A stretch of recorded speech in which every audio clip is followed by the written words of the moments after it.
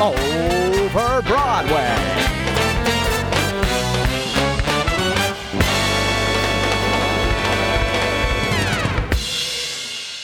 Back again for another episode of Beats Over Broadway. Back again. Yes, we are. That's a voice. I don't know what it was. I was originally going for a it. Minnesota accent, and then I got lost. I liked it. It's fine. you. It's fine. It's fine. Connor, do we have any biz? No. Oh my God, no.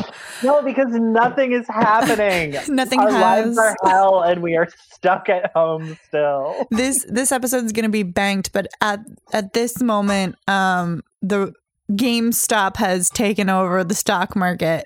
We're truly dating this podcast episode by saying this is most likely going to drop sometime in March, probably around like the 1 year anniversary of everybody quarantining. Yes, I'm just reminding everyone of all the fun we had before the crash market, before the stock market crashed, and we all were standing outside wearing barrels for suits, and that's happening 4 weeks from now. Hello. Your barrel looks incredible. I hope you haven't had to sell your phone for food yet. Oh, the water wars have begun. Truly. Okay. Oh my God, that reminds me. Have you watched the Fran Lebowitz on Netflix yet? I watched one. Oh, that was an eye roll. I watched one episode of the Fran Lebowitz thing on Netflix, and I was like, that's enough for me, I think. Okay, I thoroughly enjoyed it, but I don't need an old woman to shout about texting for 30 minutes. I have other things in my life that I could be doing. She doesn't talk about texting the entire time. That's good. It's only in that first episode. Okay. But she does complain a lot about New York City transit, which I think you would like. That's true. I would like that. But she has a bit about like the water wars. Oh, good. Which is why the light in my head turned on. The connection. All right, let's just dive into the show this week. I'm actually very excited to chat about it. I am too. We are doing Be More Chill this week. The iconic flop. The iconic flop that Ben Brantley hated. Enemy of the podcast. Enemy of the pod. Yeah, Ben Brantley. Connor, and please do hit us with some facts and figs. Connor, hit us with some facts and figs. Yeah.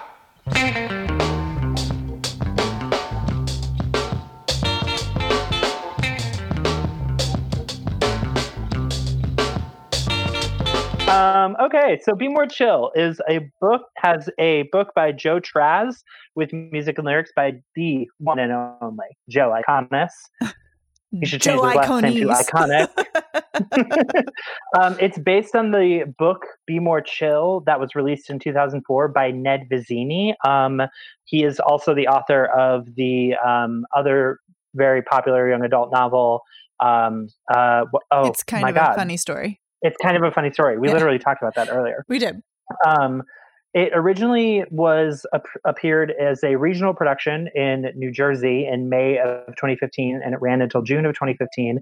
It got panned by critics, and the show basically stopped until it was basically like revived again by Tumblr and Twitter and the internet, essentially YouTube, and it was brought to Off-Broadway in August of 2018 and ran until September of 2018. And then, its closing night, they announced that they were transferring to Broadway, which they transferred to Broadway on March 19th. And then they closed the same year in August 19th with only 117 performances. It was then going to transfer to London. It opened February of last year, and then COVID hit, and they ended up canceling all of their performances, and who knows if they will be back. I think they were also supposed to do a Chicago sit-down, but I don't know if that fully panned out. The Off-Broadway production certainly did pan out. Truly. The Off-Broadway production was nominated for 4 Lucille Lortels and only won 1. I think it was George Salazar won 1 for Outstanding Actor. It was nominated for 1 Tony in the 2019 Tonys, did not win it. It was nominated for 8 Drama Desks, didn't win any, and it was nominated for 4 Outer Critics Circle Awards and did not win any. And losing my mind over here. That's all right. And just a quick synopsis. Be More Chill is the story of Jeremy Here, an average, nothing special teenager at Middleborough High in nothing special New Jersey, until he finds out about the Squip. Thus begins a journey pitting Jeremy's desire to be popular against his struggle to remain true to his authentic self. Full disclosure for our viewers who deserve full disclosure. I did love this book. I read it in 2004, which I was like, yeah, like 10 years ago, 2004. No, much closer to 20 years than it is to 10. Sad. For me, sad. Sad. And I loved this book. I really enjoyed Ned Vizzini's both of those books.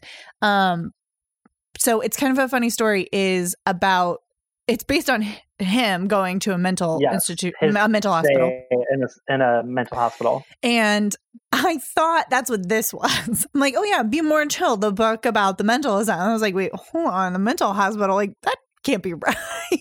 Like, how did they make a musical about that? But then I forgot about the brain pill. They made it into a movie. Yeah, I forgot they did Limitless, but for kids. That's the book. Yeah, that's the book. Limitless for kids. Limitless for kids. It's kind of a funny story. Was a very important book to me as a depressed teenager in the middle of the country. It was a foundational text, if you will. Same. I never read Be More Chill though, so I didn't realize that he had written other books.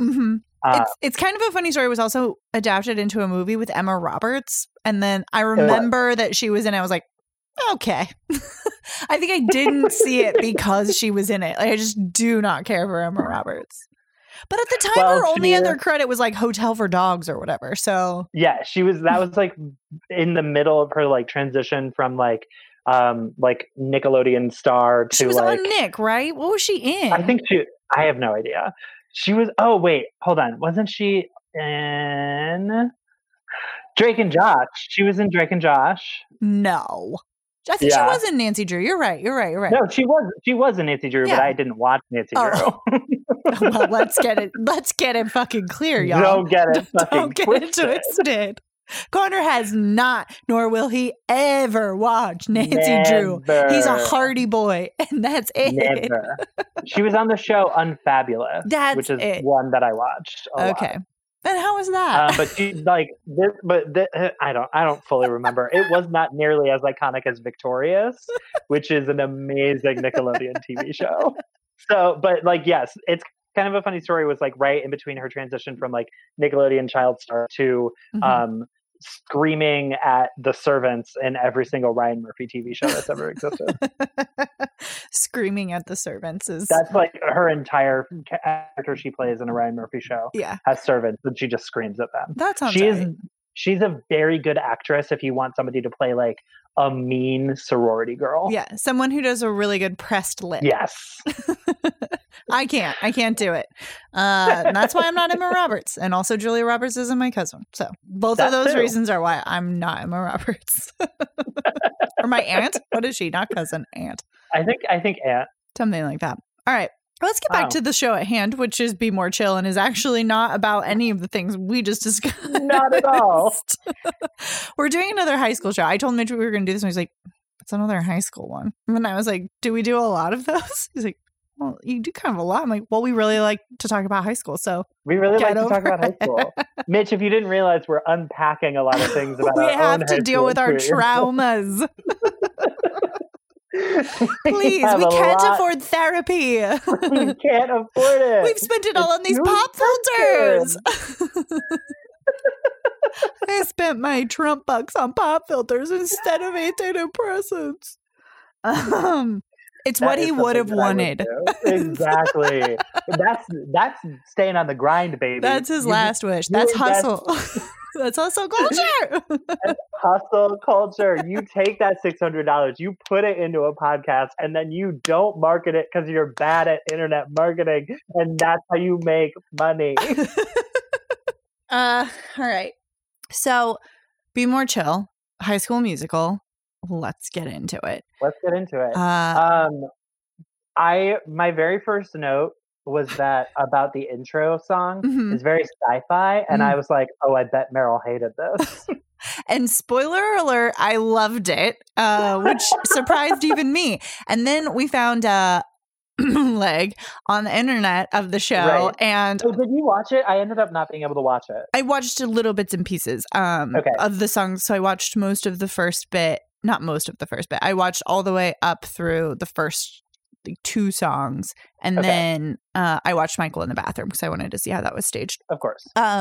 But there's a theremin on stage at the very Yes. beginning, and I was like, oh hell yeah, I fuck with the theremin. I like it. It goes with the spooky sci-fi. It's also, Yeah. it is sci-fi technically, I think. Yeah, it is.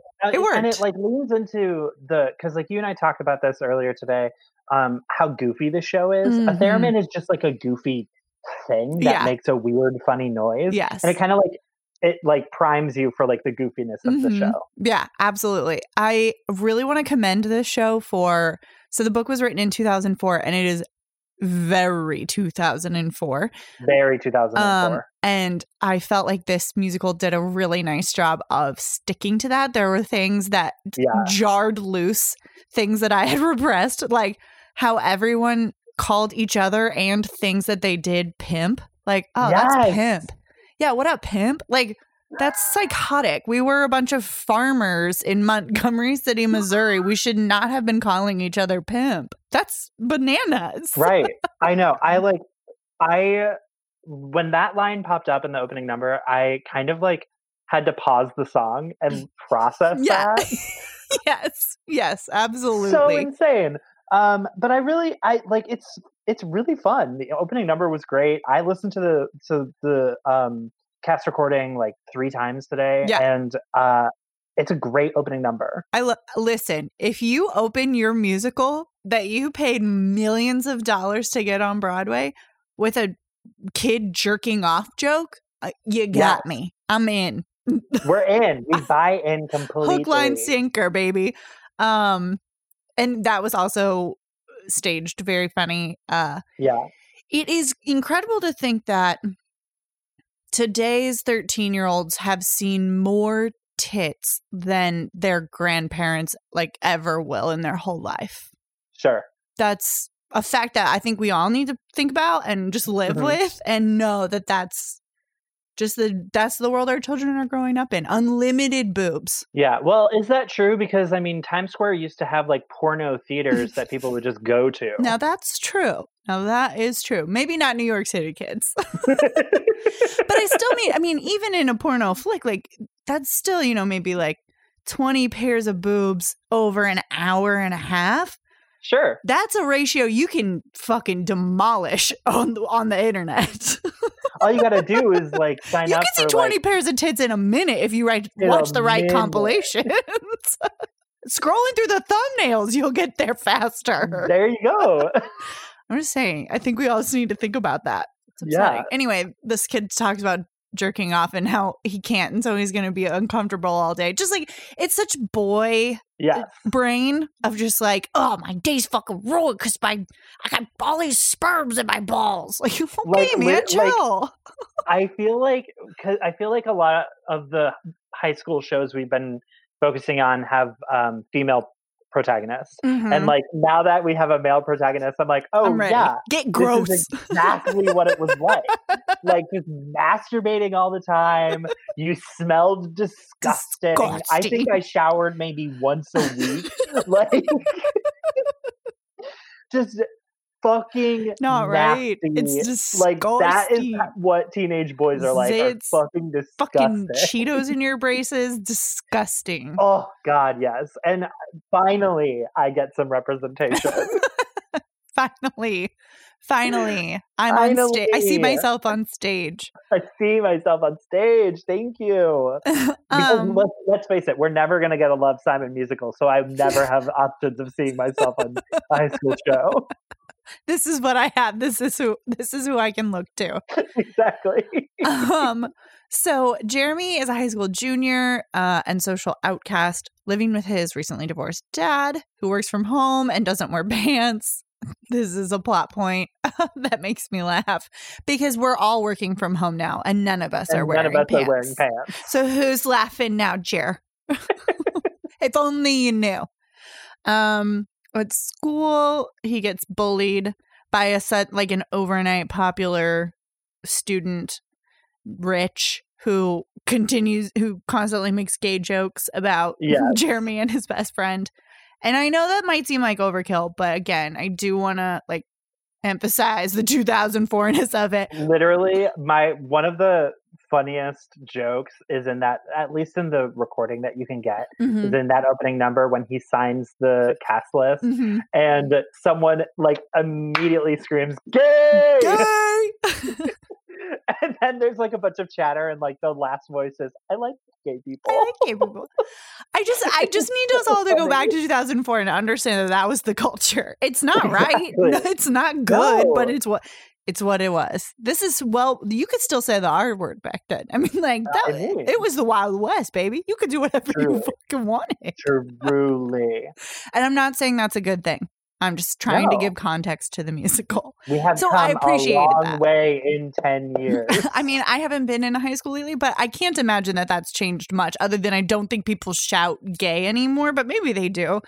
It was a joke, not a insult. Right. It was an insult, but If TikTok is any indication, I feel like if somebody in this high school now shouts gay, all of the students sit down for 30 minutes and talk about how gay is a slur and how we shouldn't be using it. And here's a bunch of other terms that we can use instead. They have a dialogue that lasts a full Socratic dialogue. Yeah.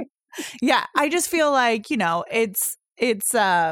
it's maybe just not, I don't know. It's hard to explain, but that's what it was. Everyone did. I really love the gag of writing Boif and Rind on their backpacks because it's such an odd place to chop the word, but I guess it makes sense because it would look dumb to walk around with your backpack that just said boy and your backpack that said friend. But that would make me laugh a lot more, frankly. Why does your backpack say boy on it?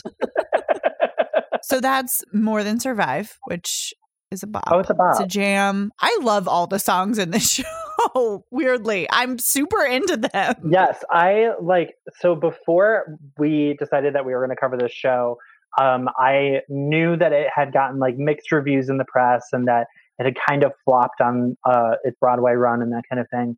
And I had only ever heard Michael in the Bathroom before because it was the kind of the breakout number of the show. So when I was getting ready to do prep for the show, I was oh, Michael in the Bathroom is going to be the only number that matters. Didn't help that I texted you, tell me why I'm singing Michael in the Bathroom over and over again. Correct. But I was so wrong because so much of this music is so fun. And Joe Iconis does a really great job of kind of spanning genres where it gets a little rocky, it gets kind of pop in there. But he's also still able to keep it within the musical theater realm. And he does it really well. And I think that the music works to amp up the goofiness and the weirdness of the show. Yes. I don't know why the lyrics of this show work for me when generally I find that sometimes lyrics like this put me off of a show. Yeah, I was going to say, because usually the lyrics in the show are so simple and not very lyrically complex. It's not a very lyrically complex show. That's true. Well, I love ALW, so it's not we had a high bar. but I mean, sometimes the jokes or the rhyme, I guess, of it, normally that kind of stuff would put me off. But for some reason in this show, I was just fully on board. No, I totally feel you. I love the little Christine theme. Yeah. It's really fun. And also just, I guess it's now almost a rule that girls named Christine love the theater. It's Phantom of the Opera. It's Be More Chill. We're basically to a rule. Exactly. I want a mashup of Jeremy's Christine with the Phantom's Christine. Yeah. A Christine off. Yeah. The thing that I really liked, because I was able to watch the opening number. There was on the leg, and I really like that they kind of didn't make Christine this like super popular girl, and like she was like the completely unattainable person for him to be her, like for her to be his love interest. Mm-hmm. I like that she was still kind of like a nerd, but she was just not nearly as nerdy as he was. Yes, she's a theater nerd. Yeah. And she seems like kind of cool with the popular crowd, but not like a total popular girl. Yeah, I would say, not to brag or claim I'm the main character, but I would say I was a Christine type. Okay. I had popular friends, but I certainly was not popular. Like those people were not calling me to hang out on the weekend. I just happened to be friends with popular You were people. in the orbit of the popular kids. Yes. I mean, I was legitimately friends with popular people, but it did not make me popular by any stretch of the imagination. And I also did theater, so I think I feel a connection with this character. Yeah. So if there are any casting directors listening to this show and you need a Christine type, I will do a sit down in Chicago. Available. I am tech avail. Thank you so much. Call my agent. Yes. I need to get an agent. So if you're an agent, call me. Oh my God. I really liked Christine's song after because she sings the second song, like I love play rehearsal. That song is number one, amazing, but number two, cutting. That is an absolute an attack on our people. Ring of high school theater kids. Yes. It was good. It was so fun and stupid. Oh, it's so stupid. I love it. Yeah. I think I know that a couple of Beck's friends I spoke to, they like came to see the run of the show and they said that they were a little disappointed when they saw it, but maybe this is just because we haven't seen live theater in a while, but like from what I saw from like what I could find on the internet and that kind of thing, like the show is so stupid and they lean into it. Yeah. And I really love that. Yeah. And it makes me happy. Yeah. I feel like where the prom is so earnest and so the tongue-in-cheek part or the weird part is not the high school part. The high school players are not the interesting ones being made fun of. And where that failed, this succeeds because it's not earnest at all. It absolutely is making fun of itself. It leans all the fucking way in. Right. And is just so shitty and high schooly and like over the top. I love it. Right. Because like the thing is that like high schoolers talk like that. High schoolers talk like idiots. Yes. They're like, so stupid. Their brains are like half made. They're exactly. Like we all fucking did it. Like we were all idiots in high school. Everything was high drama and nothing made sense. And this show is exactly that. And that's why it works. And Ben Brantley in his review was like, nobody under 21 would like this. And I was like, and I'm sitting here like, oh my God, thank you so much, Ben Brantley. I am very young. Apparently we are now high schoolers because we liked the show. That's right. Well, okay, so I did have two people in my DMs today because I posted a screenshot from the leg, and they were like, "Oh my God, no, we hated this show. We saw it together. It sucked so much. We suffered through it, but then had to leave. Like ran out of the theater basically." I was like, "Oh my God, I loved it. I can't believe that." And they like at one point it came up like hordes of high school students had come to see this show. So the audience was very, very young. And I guess they were singing along with it, like full volume, like sing like, girl, it's not a concert. So what you're saying is that Be More Chill was the bat out of hell of its day. Yeah. Listen, these children did not go to the University of Michigan to get their BFAs to hear you sing, Tina. No. That is not how you act in a theater. And I know all of those kids were theater kids. Do you do that at your high school productions? Would you like that? No, this isn't a run of Rocky Horror Picture Show. Shut up. You didn't bring a wig. You don't get to sing. They didn't lab you, bitch. It's not your turn. What if that was the rule of Broadway theater? If you brought a wig, you if go you on brought stage. a wig, you were allowed to say BYO dub, and that's my policy as well. I just think the younger generation, and I hate to go full Statler and Waldorf here. BYO dub is it's gonna be my new life motto as well. I'm getting that tattooed let's on get my matching ass. tats. I hate to be this person, but I do think that there is some element of needing to teach theater etiquette to the children. Teach the children. Sure. Because it's you don't sing along. It's not it's not for singing along. So don't do it. Don't do that. Be quiet. You can laugh and clap and whistle, I guess. I think after the song is over. So I don't know. I was watching this and there were a couple times where it was in the I'm skipping ahead here, but I'm just going to do it. Okay. It was in the Michael in the Bathroom song and there were like whoops at certain lines, obviously because people liked them, but it wasn't necessarily like a laugh line or really I don't know. I just was a little like, he's in his groove. Shut up. Don't whoop. Yeah. Like, save your whoops for the end. Whoop at the end. Right. I don't know. That's just please let me know. Tweet at us. #, where's your whoop? Where's your whoop? When do you whoop? Sure, I got that. So was the main was the main reason they didn't like the show because they were in that audience environment, or did they have the person? They had other qualms. Other qualms. Yeah, we'll get to the big one at the end.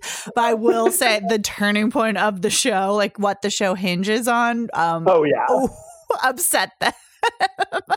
I thought it was insane and stupid and so funny. Oh, absolutely. Just fucking dumb as hell. Anyway, we'll get there. So that is I Love Play Rehearsal. They talk about fucking A Midsummer Night's Dream is the school play. And guess what, baby? They're doing a post-apocalyptic future zombie. Future Dark Ages. They're doing a Future Dark Ages. It's simply not Shakespeare if it's not post-apocalyptic Future Dark Ages. When I tell you this, okay, bold statement. This show does a better job of skewering theater people than The Prom did. Oh, 1,000%. 1,000%. This is so fucking funny and shady and cutting. Yes. I think you said that earlier, but cutting. Oh my God. Oh my God. Like literally, like Future Dark Ages, so funny. And then later on in the show, the theater director is like, you thought that I wanted to teach drama in a school in the middle of New Jersey? I'm going to Broadway, baby. Yeah. Do you think I wanted this? Any part of this? Do you think I wanted to be around you disgusting high schoolers that are constantly masturbating? Do you know what you smell like? I didn't choose this life. Okay. So like all of the theater bits are just so good. I just want to I want to nibble on all of them. Just a little chew. During rehearsal, one of the popular boys, Jake, flirts with Christine Gasp, which makes Jeremy jealous, obviously. And he sings about he's so sad, more than Survivor. Please. He's confronted in the bathroom by Rich. And Rich is like, guess what? I'm so popular and here's how I did it, which is not how popular kids act. But we find out that he did it by ingesting the SQUIP, which is Super Quantum Unit Intel Processor. So this is a little computer in a little pill that sits in your brain and tells you what to do. Is it drugs? No, it's from Japan. It's from Japan is... Perfect line. Perfect line. I love it. It makes me laugh so much. And what I like about this is that it's just a sitcom plot where one person goes on a date and has a little earpiece and then someone in a van is telling them what to say, but it's a computer that sits in your brain. They were like, let's take out the earpiece and just go straight into the spinal cord, baby. Right. Let's Avatar tail into the amygdala. Avatar tail. Not the Blue People movie. Yes. Not the Blue Pocahontas. In fact, it was. And Rich is like, if you want to be cool like me, you should buy a SQUIP. Yeah. Which, okay. All right. Love that these are just like avail on the street. Yeah. You just like walk out and be like, "Hey, can I get one?" Yeah. I don't remember how it happens in the show. I can't Oh remember my a god! specific This line. musical is why people think the vaccine has a microchip in it. Yes. Be More Chill has anti-vax to the country. Who will pay for this? Joey Iconique. Joey Iconique. What I like is that he's like, yeah, you want to be cool like me? Of course you do. Here's how to do it. That's not how popular kids are. Popular kids are so mean. They're so mean. Maybe. So, okay, in our Sweeney Todd episode, we talked about super objective. Maybe Rich's super objective is to get Jeremy to suffer as much as he is suffering. That's fair. But also, like, aren't the Squips trying to take over at the end? So I feel like he's just like spread the word. Yes, but at the house party and during Halloween, Rich like is trying to turn his Squip off. Yeah, he loses his damn mind. He loses his mind. Mm-hmm. So like maybe this is him like calling out for help. This is his SOS. This is his SOS. Please. So then Jeremy goes to play video games with Michael. And he's like, yeah, I'm going to do it. I'm going to fucking take the pill. Give me that pill. To knowledge and all of that. And this little duet between the two of them is really cute. I really like the two-player line. game. Yeah, where they're like, guys like us are cool in college. And I'm like, oh, yeah, no, you're not. You had a really small window of being cool in college. Like, so small. It's you better really hope little. that you get into a really good dorm, or maybe you can rush a frat, but you're not going to be cool in college. Oh, I'm sorry. No, two-player game is cute. It's really fun and dumb, and two dudes playing video games is a really good. I don't know. It's like the Billy Elliot expressing yourself song. Yeah. And it's just like, oh yeah, you know, when you're 8, you fuck around and play with each other, play pretend, play dress up, and then when you know you're in high school, you play fucking video games, of course. Right, like and that's how you have your like deep discussions. Yeah, because, that's what like, boys do. You can't like open up to another guy because that's scary. Yeah, you got to be murdering women on a screen. In order to be vulnerable. And we've like, all been there. Whom amongst us? This divorce with my parents is really screwing me up. And then you like headshot some dude and your friend is like, man, that sucks, bro. Nice shot. Fuck, man. I'm really sorry. I'm really fucking sorry, bro. That fucking blows, dude. That fucking blows, dude. Do you want to get stoned? That's not pimp. Not pimp. So then they go to the mall to buy the Squip from a dealer at Payless. Incredible detail. Every part of it, pitch perfect. I love it. No notes. Yeah. No notes. Jeremy, as instructed, drinks it down with some Mountain Dew.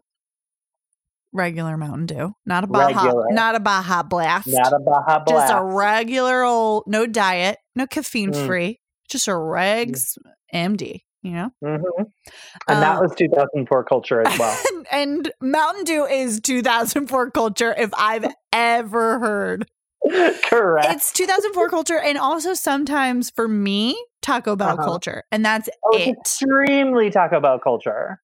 Yes. Yeah. It's also Keaton Cruiser culture because Keaton Cruiser loves Mountain Dew. Okay, but in the year of our Lord 2021, he loved Mountain Dew? As far as I am still aware. No, we don't drink yellow sodas anymore. Keaton Cruiser. No, Goop didn't die for this. We don't drink yellow sodas. This is not what she died for. This is not the country she gave her life to.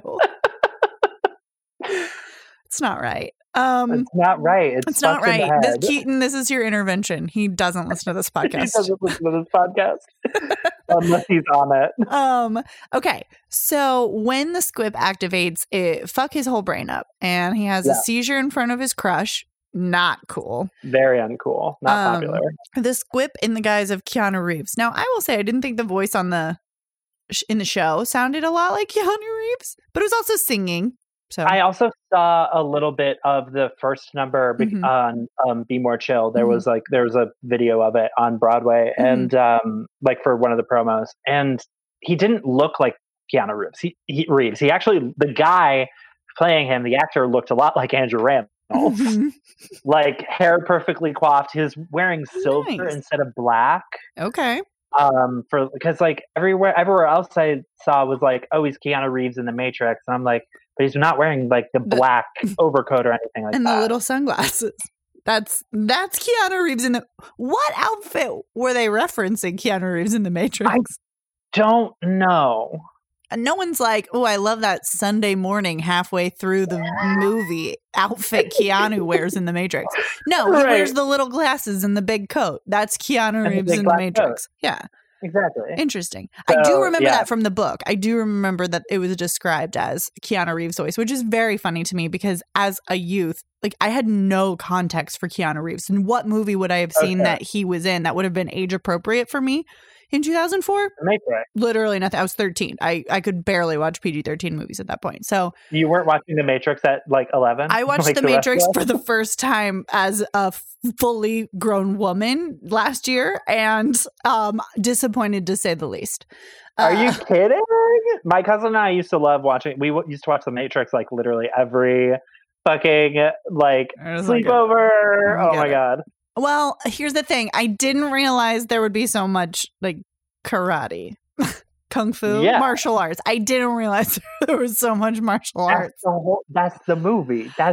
It's the whole thing. Is you get to like float in the air and then No, I thought the movie do was karate like really fast. this is a meditation on existence and what it means to be alive. And Well, it was technically- actually about computer fighting and robot Well, war. actually, technically, it's about coming out as a trans person, but Technically, because the Wachowski sisters did come out as trans.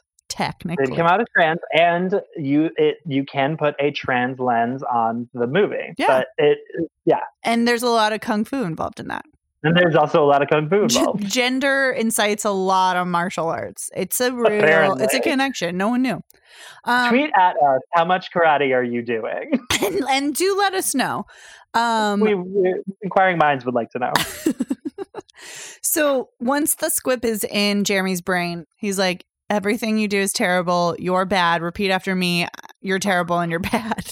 Yeah, Which is very funny. horrible. I didn't need to take a pill to have that happen. So Right, like that was just my everyday. yeah, that's just my inner monologue.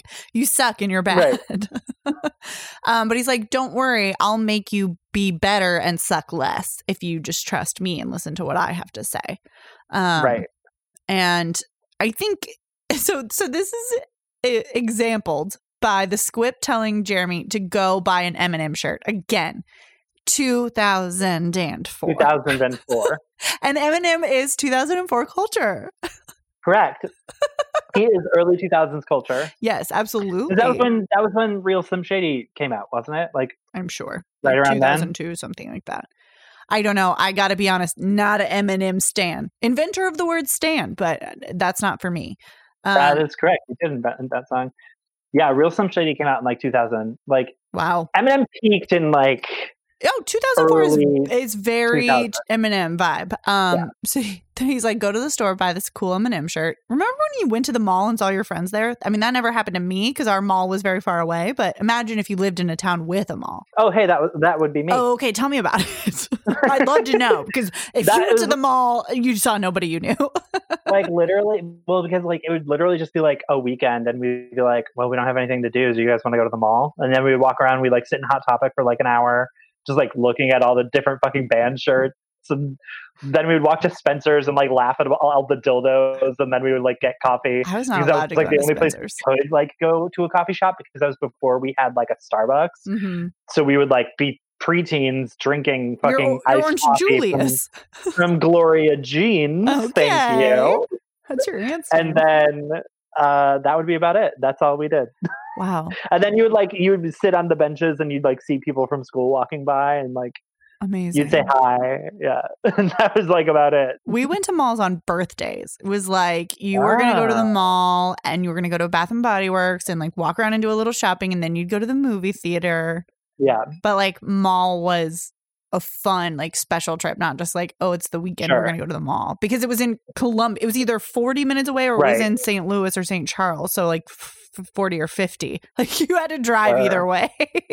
So there's like a bigger mall that's Mhm. like further west Mhm. from where Juliet is, the like Fox Valley Mall, Uh-huh. and that was the mall that you got to go to like during Christmas time. Okay. Because like it was big and like there was tons of stores, so like you would get to go there for special occasions. Okay, come through 'Cause Fox it was, Valley like, fans. It was like a 30-minute drive away. I love that. When we were when we had to go to the fancy stores, we'd go to the Galleria in St. Louis, and that was like the fancy mall. The Galleria. The Galleria. She's Italian. She The Italian. I do think that not growing up with mall culture and not having a mall in my town where I could access it regularly did lead me to believe that the Cheesecake Factory was like the height of fanciness for many years. Yes. Like we went to the Easily. Cheesecake Factory before prom. It was like, Right. we're going to go. It's the fanciest place you could be seen. Right. Well, we didn't have a Cheesecake Factory either in Mhm. our mall. That you had to like go to another like suburb to different, go better to mall. a different, better mall to get to. So like, I'm fully with you. Yeah. I was like, this is the height This of is luxury. luxury. They serve you ranch in a gravy boat. This is what the gods do. This is Mount Olympus. This is, and it was probably decorated like Mount Olympus. Anyway, pour one out for the Cheesecake Factory. For the Cheesecake Factory, it's We probably love gonna be you. dead after coronavirus. Okay. So Jeremy picks up a girl shirt and runs into two popular girls. I gotta say, the gals who play the popular girls on this recording are perfect. Literally pitch perfect. The whine, the vocalization is, I can't. It's beyond. I love it. 2004. Yeah, it's 2004. so good. And then the squip helps him lie like, Yeah. oh, I was buying this for this reminds me of a shirt my girlfriend had and she dumped me because she was cheating on me. I love that one of the girls goes, she's not even French. She just pretends to be for attention. Yeah. Psychotic. I love it. Part of this, you probably never watched it, but Mhm. there was this YouTube series of stop motion animation Barbie dolls called The Prettiest Yes. Girls in School. I did see a couple This- episodes. Some of these scenes with the popular kids reminded me of that a Mhm. lot. Mhm. Especially this one because there is a character in that series where named Cézanne Marguerite who is French and everybody fucking hates her. Yeah. She's not even French. She just pretends to be She just for pretends to be. attention. It's That was- really good. That tangent was literally nothing. Mitch, cut that out. No, I love it and keep it in. So the I think. Oh, I also wanted to say, I really like that from the jump with the squip, they don't hide the fact that he's an antagonist. yes. That he's like the bad guy of the show. Mhm. Like immediately, from the first song that he's in, you know that he's like not a good decision. Mhm. Just in like the way that the character is like portrayed and in his like just in the lines that he has and everything. And I really like that, that like there's never any question of like, is Jeremy going to be betrayed? Because like, you know, it's coming because the squip is automatically a force for like Evil. evil, Yeah. essentially. Yeah, he's immediately bad. Oh yeah, absolutely. And I think it was a really interesting concept of like taking that man versus self like narrative idea that we have in like storytelling and that kind of thing, because you're essentially taking, instead of having the antagonist be like the popular kids or something like that, you have it be like your own mind essentially, which is really cool. I don't think we like see that a lot in musicals. No, I think it's yeah. an interesting concept.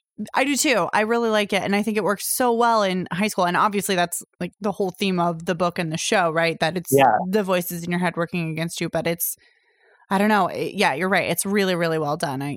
I think. I liked it. I think it's fun and a cool concept. And it's not too, what I like about it is that they kind of just gloss over the technology of it enough that I'm like, yeah, okay, I don't need how it works or how it gets in you or why Mountain Dew activates it. Who gives a shit? It's like, yeah, it's a little pill in your brain. Okay. Right. Okay. Yeah, I'm on board. Sure. Right. It's the suspension of disbelief. Like, Mhm. It's the reason you can put a bunch of talking cats on stage and we will follow you to the end of the earth. And it'll run for goddamn 25 years. Exactly. So the girls offer, they're like, that's so sad. Remember when everyone talked in a baby voice? That was fun. People complain about vocal fry now and like deep voice Kardashians, but it's way better than the early aughts when everyone was like, I love that, actually. Like, talked like a little baby. Horrible. Anyway, Terrible. I'm glad we've moved on. So, Right. the squip tells Jeremy that he's got to fucking do what the squip says, and Jeremy's like, "Okay, I will." And the next day he goes back to school, and the squip is syncing up with all the other children's psyches and telling them, like, essentially harvesting their data ahead of its time and telling Jeremy how to Mitch, we drop in ahead of my time right there. Thank you so much. The squip is like, oh, guess what? This guy hates his eyebrows, make fun of his eyebrows, and Jeremy does it. That kind of stuff. And that's the song Sync Up. And then this is so sad. So Christine starts singing about a guy she has a crush on, and we're led to believe that it's going to be Jeremy. And then she's like, it's Jake. It's crushing. Frankly, crushing. It's really sad. So sad. Because you're like, oh, he's got the squib. He's going to get the girl. It's all going to work out. He's feeling confident. He's feeling fierce because he's, got the squib. And then this girl, the crush he loves, is like, it's actually the really popular hot guy. Right. Damn it. We were so close. Foiled again. It's always the hot guys. Right? Oh, God. If I had $1, I'd be rich. I'd be rich. I could pay off my student loans. So afterwards, the squib's like, Christine's not going to date you unless you're cool and popular, obviously. So then, but he's like, but you can use the girl who is into you, Brooke, who sounds like Britney Spears sings. She will definitely be a good stepping stone for you to date before you get to Christine. So that's the song Upgrade, which is also these songs are just they're fun. I know it's annoying when we say that, but it is a bop. It's like upbeat and peppy, and none of them are real downers or ballads. I feel like I think the closest we get is maybe Michael in the Bathroom to a ballad, and that's even fun and really plinky and like poppy and peppy, I think.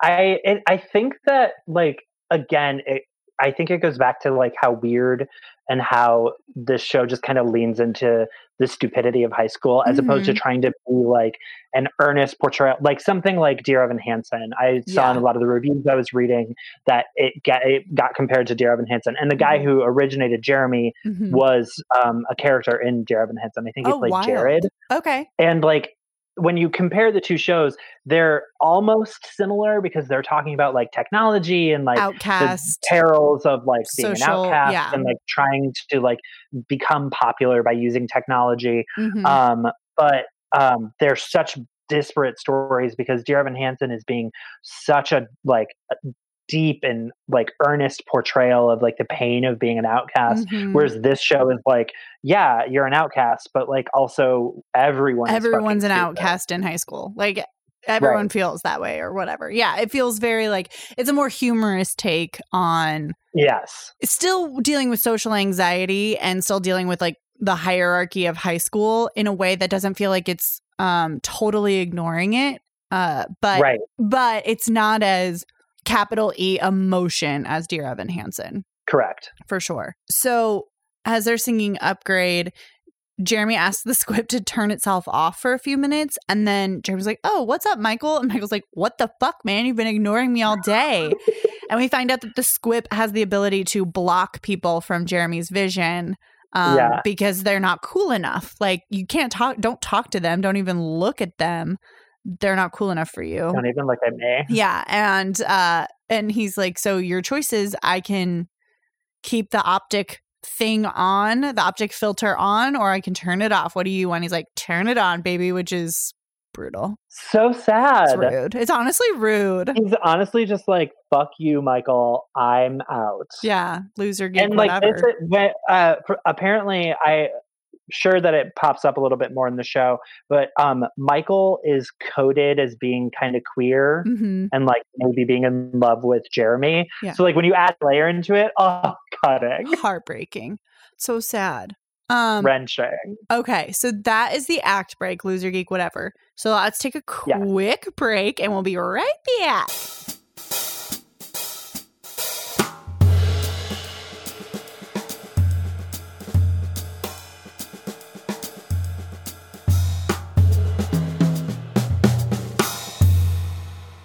We're back from our break. We were talking about mall culture on our break.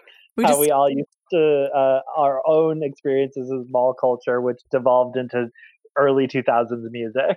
Yeah. And I can't believe we didn't get it on the fucking record that Midge said. So we were listening to Cake, and Midge, I said, it sounds kind of like ska. Connor says, it's not ska. And I said, it sounds kind of like ska. And Midge said, it's not ska. It just has a horn section, which I can't. We also talked about Jet and Franz Ferdinand, and that's 2004 culture. It's very sad that we did not have the mics running. I'll never forget myself. Amazing Patreon content. Devoid of all context. It's going to be perfect for Patreon. The Patreon people will love this. We're going to start having the producer's cut. That's what you can get on Patreon. Yeah. Is Mitch, the unedited fucking file. Mitch does nothing to it. You also get to hear us. You also get to hear the things that we actually do cut out of the episode. Exactly. Sometimes it's fun, and sometimes it's just us watching TikTok videos lightly in the background. And it's a fucking grab bag. Okay, it could be you never know what you're gonna get. It's $5 a month. It's worth it.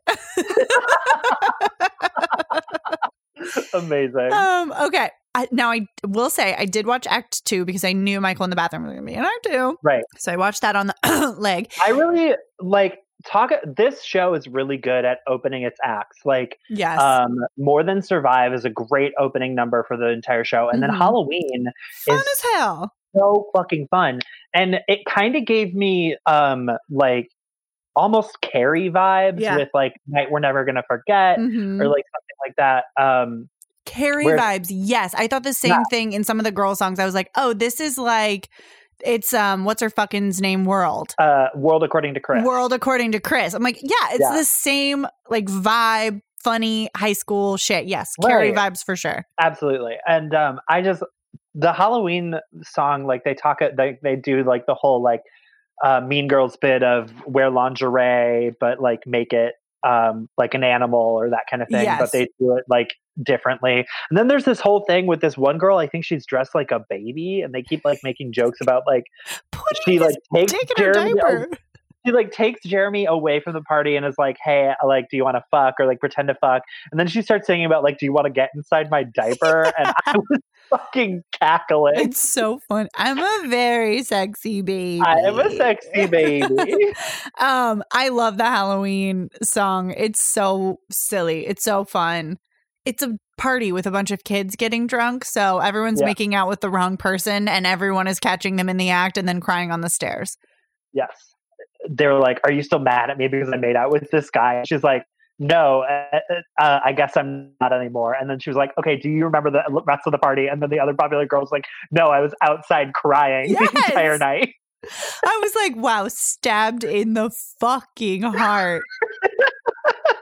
I mean, that was not my scene in high school, but I respect it. And I don't know how to describe it. There was not like hopping to and fro among partners to make out. It was like long-term relationships in my high school, I feel like. Sure.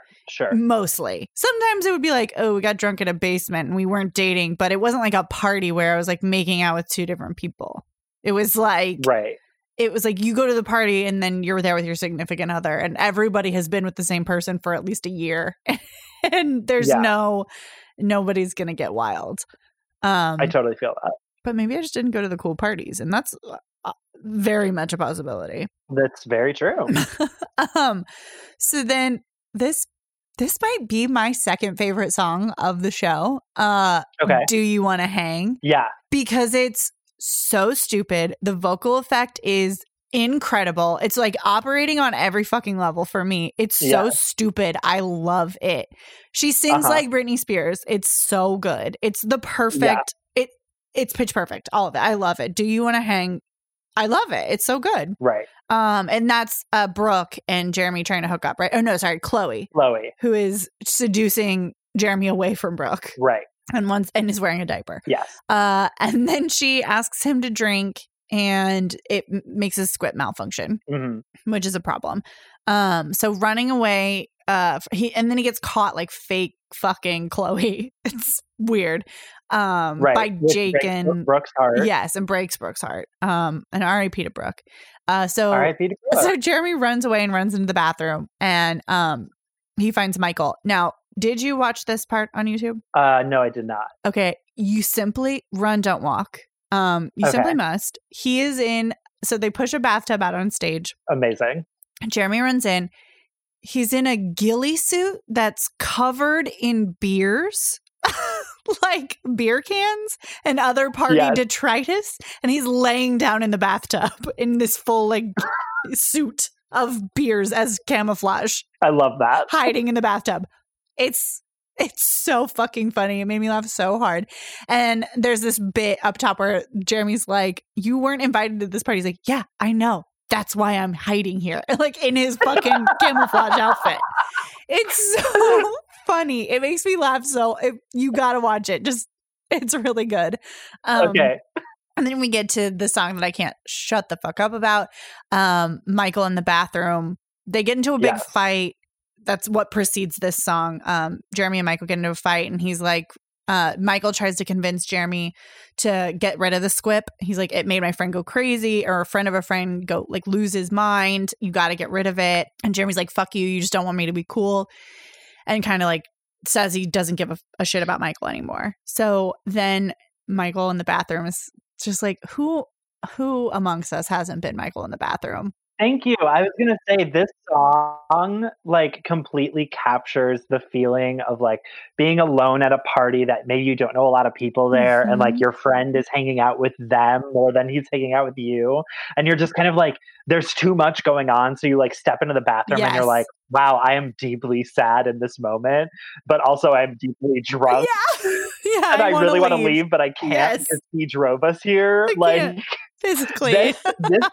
That song captures that feeling so fucking well. Yeah. It's really just the line where he's like, I'm in here because I don't want to pretend to look at a text on my phone or listen to the song that's playing or whatever. I was like, wow, I feel exposed. Right? We have all, like you said, we have all been Michael in the bathroom at some point in our lives. We all have. We've all been strung along to a party where we did not want to be there, and our friend was like doing it under a pretext of hooking up with someone else. And I'm simply not the type of person who's outgoing enough to walk up to strangers and be like, what the fuck is up? I'm MK. Let's party. Like, that is just not who I am. Exactly. So I feel the Michael in the bathroom, and it's just like an earworm. It really is. And George Salazar works for me. Has such a fucking good voice. He sells this song so well. Beautiful. Yeah. He has a really pretty tone to his voice. It's hard to for me to explain why I like it, but I really do. And then Jeremy talks to Christine without the squip and asks her out. But Christine, who has broken up with Jake and is like sad about being broken up, says no. And that is a guy that I'd kind of be into, Reprise.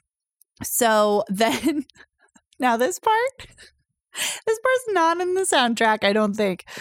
Meanwhile, Rich goes around the party frantically asking people for Mountain Dew Red. Right. Which is unexplained until later. Jeremy Squip reactivates and then makes Jeremy leave the party. Rich is alone and desperate, talks to his squip and then sets the house on fire. Yes. This information is revealed to us if you're just listening to the soundtrack, right? None of that is on the soundtrack. You only get that in the smartphone hour, which is revealed to us in the What's the Story Morning Glory of this musical, the smartphone hour. It's literally a reprise of the telephone hour from Bye Bye Birdie. It's perfect. It's so good. And it's just them texting, talking to each other, filling each other in on the hot goss of the night before. He shouldn't smoke. He shouldn't be so high for such a little guy. I cried. And just the drama with which the person who plays, I believe it's Jenna, goes around and says, like, he wasn't even high. He wasn't drinking. He wasn't high. That's what it is. He wasn't drinking. He wasn't fucked up. And everyone's like, oh my God. We stand in solidarity with you, Rich. Jake has broken both of his legs jumping out the window to escape, which we also learned through texting and tweeting smartphone hour Rich set a fire. Such a good reference, honestly. It really is. And probably lost on people, a lot of people. Lost on the children. Lost on the children. But like still so funny. I love the updated version of the telephone game. And me too. It works really well with like, especially because at the end of this song, they like go through like he set the fire because he thought he was gay, or like he set the fire because he was moving to Shanghai or something like that. Like they go through all the different versions of the story. And it's really funny. It adds a lot to the humor of this person losing their fucking mind. Literally losing their mind. So then everybody's getting ready for the play. Jeremy's unhappy about the fucking squip, and the squip's like, it's your fault for not listening to me. And if you would all just listen to me, then we could control your lives and you would have perfect, happy lives. Which is the song The Pitiful Children, which I also loved. A great villain song. Yeah, I really liked that. It's like angsty and dark and stormy and fun and evil. Like I liked it. It's dumb, but it's villainous in a Disney way, if that makes sense. I totally get what you mean. It's like Poor Unfortunate Souls vibes. Yeah. And also it's important to note that Jeremy finds a box full of squips in Rich's locker, which he then pours into a beaker of Mountain Dew. Right. And who amongst us didn't have an Erlenmeyer flask of Mountain Dew just chilling in their locker? We were always ready to go. And usually there was like maybe some gummy bears soaking in there as well to add to the sugar content. I was always ready to pipette some Baja Blast into my little There you go. throat. A little pipette. A few little droppies in between classes. Exactly. Just to get me through the day. So then Jeremy goes home and tells his dad to fuck off, basically, and put on some pants. And then Mr. Here's like, maybe something's not quite right with Jer. And Jeremy did speak in class today, if you know what I mean. Thank you, Mitch. I didn't get that. I knew it was really just for Mitch. I was hoping he'd drop it in. You're absolutely going to get, oh, Jeremy is smoking. I think you should just use us singing it. Anyway. Yeah. So Mr. Here's like, something is wrong. You know, Miss Clavel's over to Michael House. Something is not right. Something is amiss. And tells Mr. Here, Michael's like, I'm still going to be Jeremy's friend. Don't worry. You've got to put on some pants and be a better dad. Right.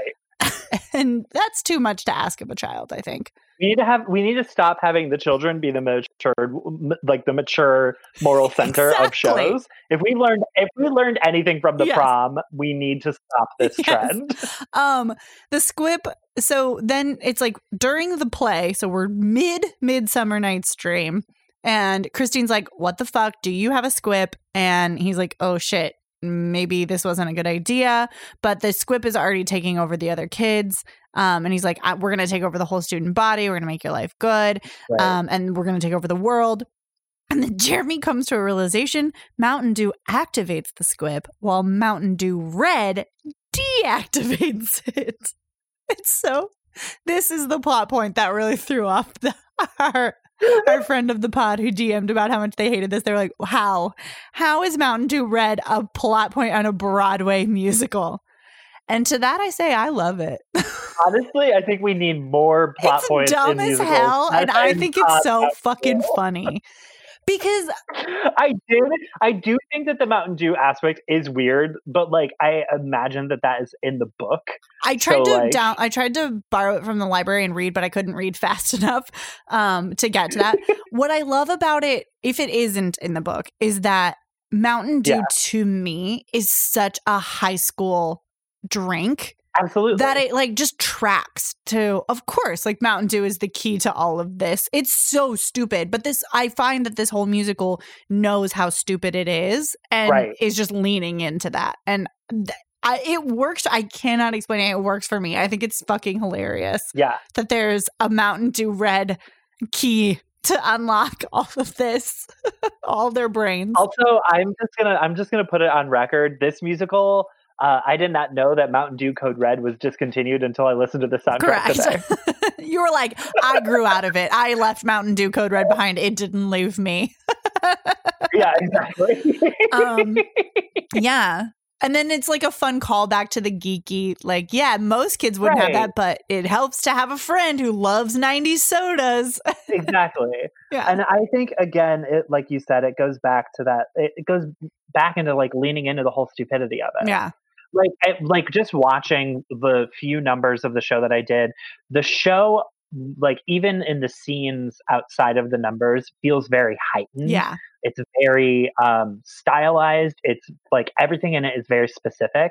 So it just makes sense that you would have the entire plot hinge on something as stupid as Mountain Dew Code Red. Stupid. Like you said. It's so stupid. I love it. Yeah.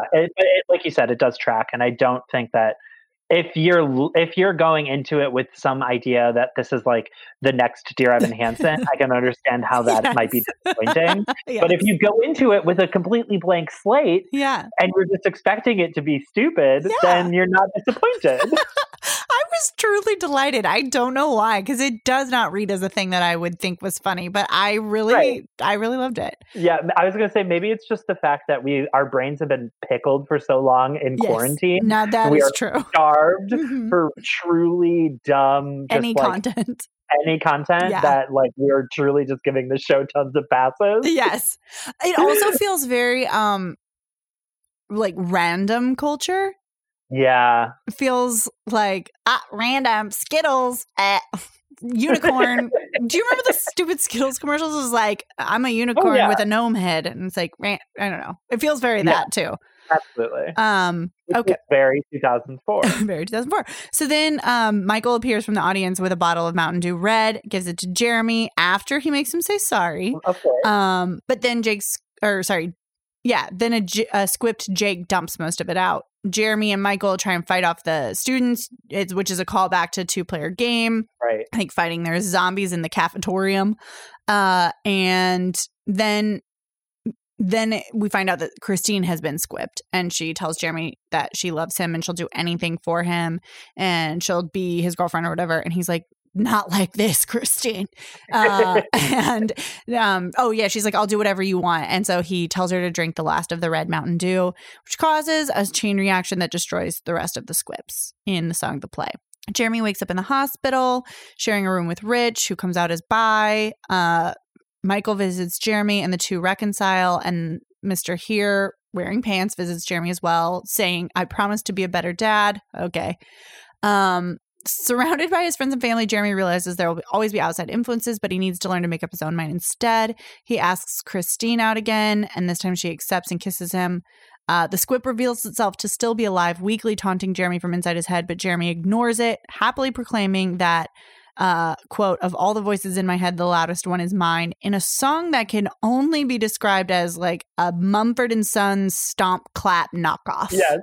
Absolutely. I didn't need that. I will say that was probably the only song on the album that I didn't care for. I was like, all right, this feels out of sequence with the rest of it. Yeah, it was a bit heavy-handed in terms of like what it was trying to say, and I think it could have been handled differently. Yeah, it was very all the Who's down in Whoville joined hands and sang Yahoo Dore. You know what I mean? I also am going to say that I'm sure that he probably plays a little bit bigger of a role. But as far as I can tell, I don't feel like you need the dad as much. Like the dad doesn't really do anything. No. So like, why does he have a song? He realizes, like, I guess it feels very like he's just comic relief, but I don't think you need it. No, because like you have so much like heightened reality with all the high school bullshit that you don't really need like the dad to come in and be the comic relief. A little Nickelodeon dad who doesn't wear pants. Like, I don't need that. Right. Like I would rather have it be a situation where it's like handled like the parents from Heathers, where they're on maybe like one scene. They're really not that important. They're just kind of like in the background. Right. Like, yeah, these kids are supervised at some point, and now we don't really need them anymore. I don't love that his dad is like the one who sees that his behavior is fucked up and realizes something is wrong. Like, I don't think you need any of that. I think you can just I think you could make it happen in a different way. Absolutely. Anyway, yeah. So I would say it's a bummer that that's the note that it ends on, because I do think it's the weakest one of the show. But that doesn't make me love the show any less. I'm just like, oh, I'll just skip the end. I know what happens. I don't need them all to go, we learned a lesson. Right. Like, I don't care. It feels very after school special. Yeah. And here is a lesson that we learned. Be true to yourself. True to your heart. All right, let's get the Disney teens in here. Any last thoughts before we man and cheer? No, I think we've hit them all on the head. Hit me, Con, man and cheer this for me. I really enjoyed this show. Again, going into it with absolutely no expectations and not really knowing much about like the story or much of anything other than Michael in the bathroom. I was delighted. I had a really good time listening to it. Again, it's stupid. It doesn't try to like be too earnest or like be too preachy until the very end. And I think that it works for what it's doing. And I would really like to watch the rest of the video online to like see how it looks on its feet, because maybe my opinion will change. But from what I saw, like from like the promo videos that I watched and a couple of the other videos and numbers that I watched on the leg, I liked it. I thought it was great. I thought that they stylized it really well, and I understand why people didn't like it. Yes, like I get why, like 100%. How it could seem very grating, or like how it could feel like too loud almost. That was a lot. It was like Ben Brantley was like, it's a lot of high energy moments and high decibels, which is confused for emotional like depth. Yes. And I'm like, I don't think that's necessarily what the show is going for. I think you were just drunk and you missed the point. Yeah. Now, are we talking about Moulin Rouge, or are we talking about Be More Chill? Correct. Yeah, but I enjoyed it. Meryl, man and fair. I also really enjoyed this. Yeah, I can see how people wouldn't like it. I am surprised that I liked it. I really was. Yeah, I am too, actually. The more I listened to it, the more songs I got through, the more I was like, oh, fuck, I think I like this musical. And I just was not, again, it was such a flop, and it doesn't seem like anything I would like at all. I could not believe that I liked it, but same as you, Connor, I've been listening to this cast album like on repeat. I'm really, really liking it. Right. I feel like Michael in the Bathroom's going on my shower playlist. Like, it's really good. I love it. Oh yeah. It's been a while since we've had a contender and truly another entry into the bathroom playlist.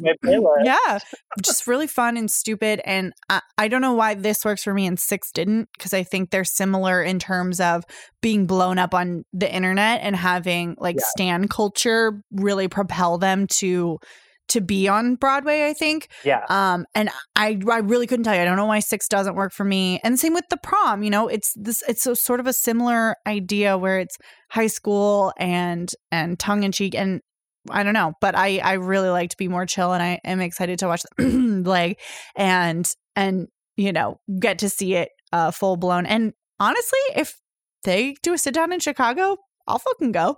Hell yeah. I'll get tickets. I don't care. Chicago, that's not, hell, I might go to London. After this, I'm traveling the world. I'm going full Australian, taking a gap year and traveling across the world, because I can't look at this apartment for one more minute. I will scream. I hear you. I hear you so much. Connor, anything to plug? No, as usual, you can find me across all platforms at CRelia12. I'm on Twitter, TikTok, Instagram.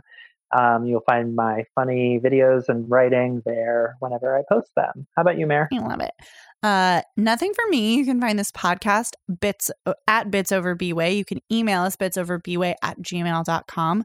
We are everywhere you can find podcasts: Spotify, Stitcher, Google Play, Apple Podcasts, SoundCloud. And you can also follow us on Patreon, and maybe you'll even get an extended cut of this episode, our only Patreon content, full mall content. That is it. Bye. Man, that sucked, bro. Nice shot. Fuck, man. I'm really sorry. I'm really fucking sorry, bro. That fucking blows, dude. That fucking blows, dude. Do you want to get stoned? That's not pimp. Not pimp.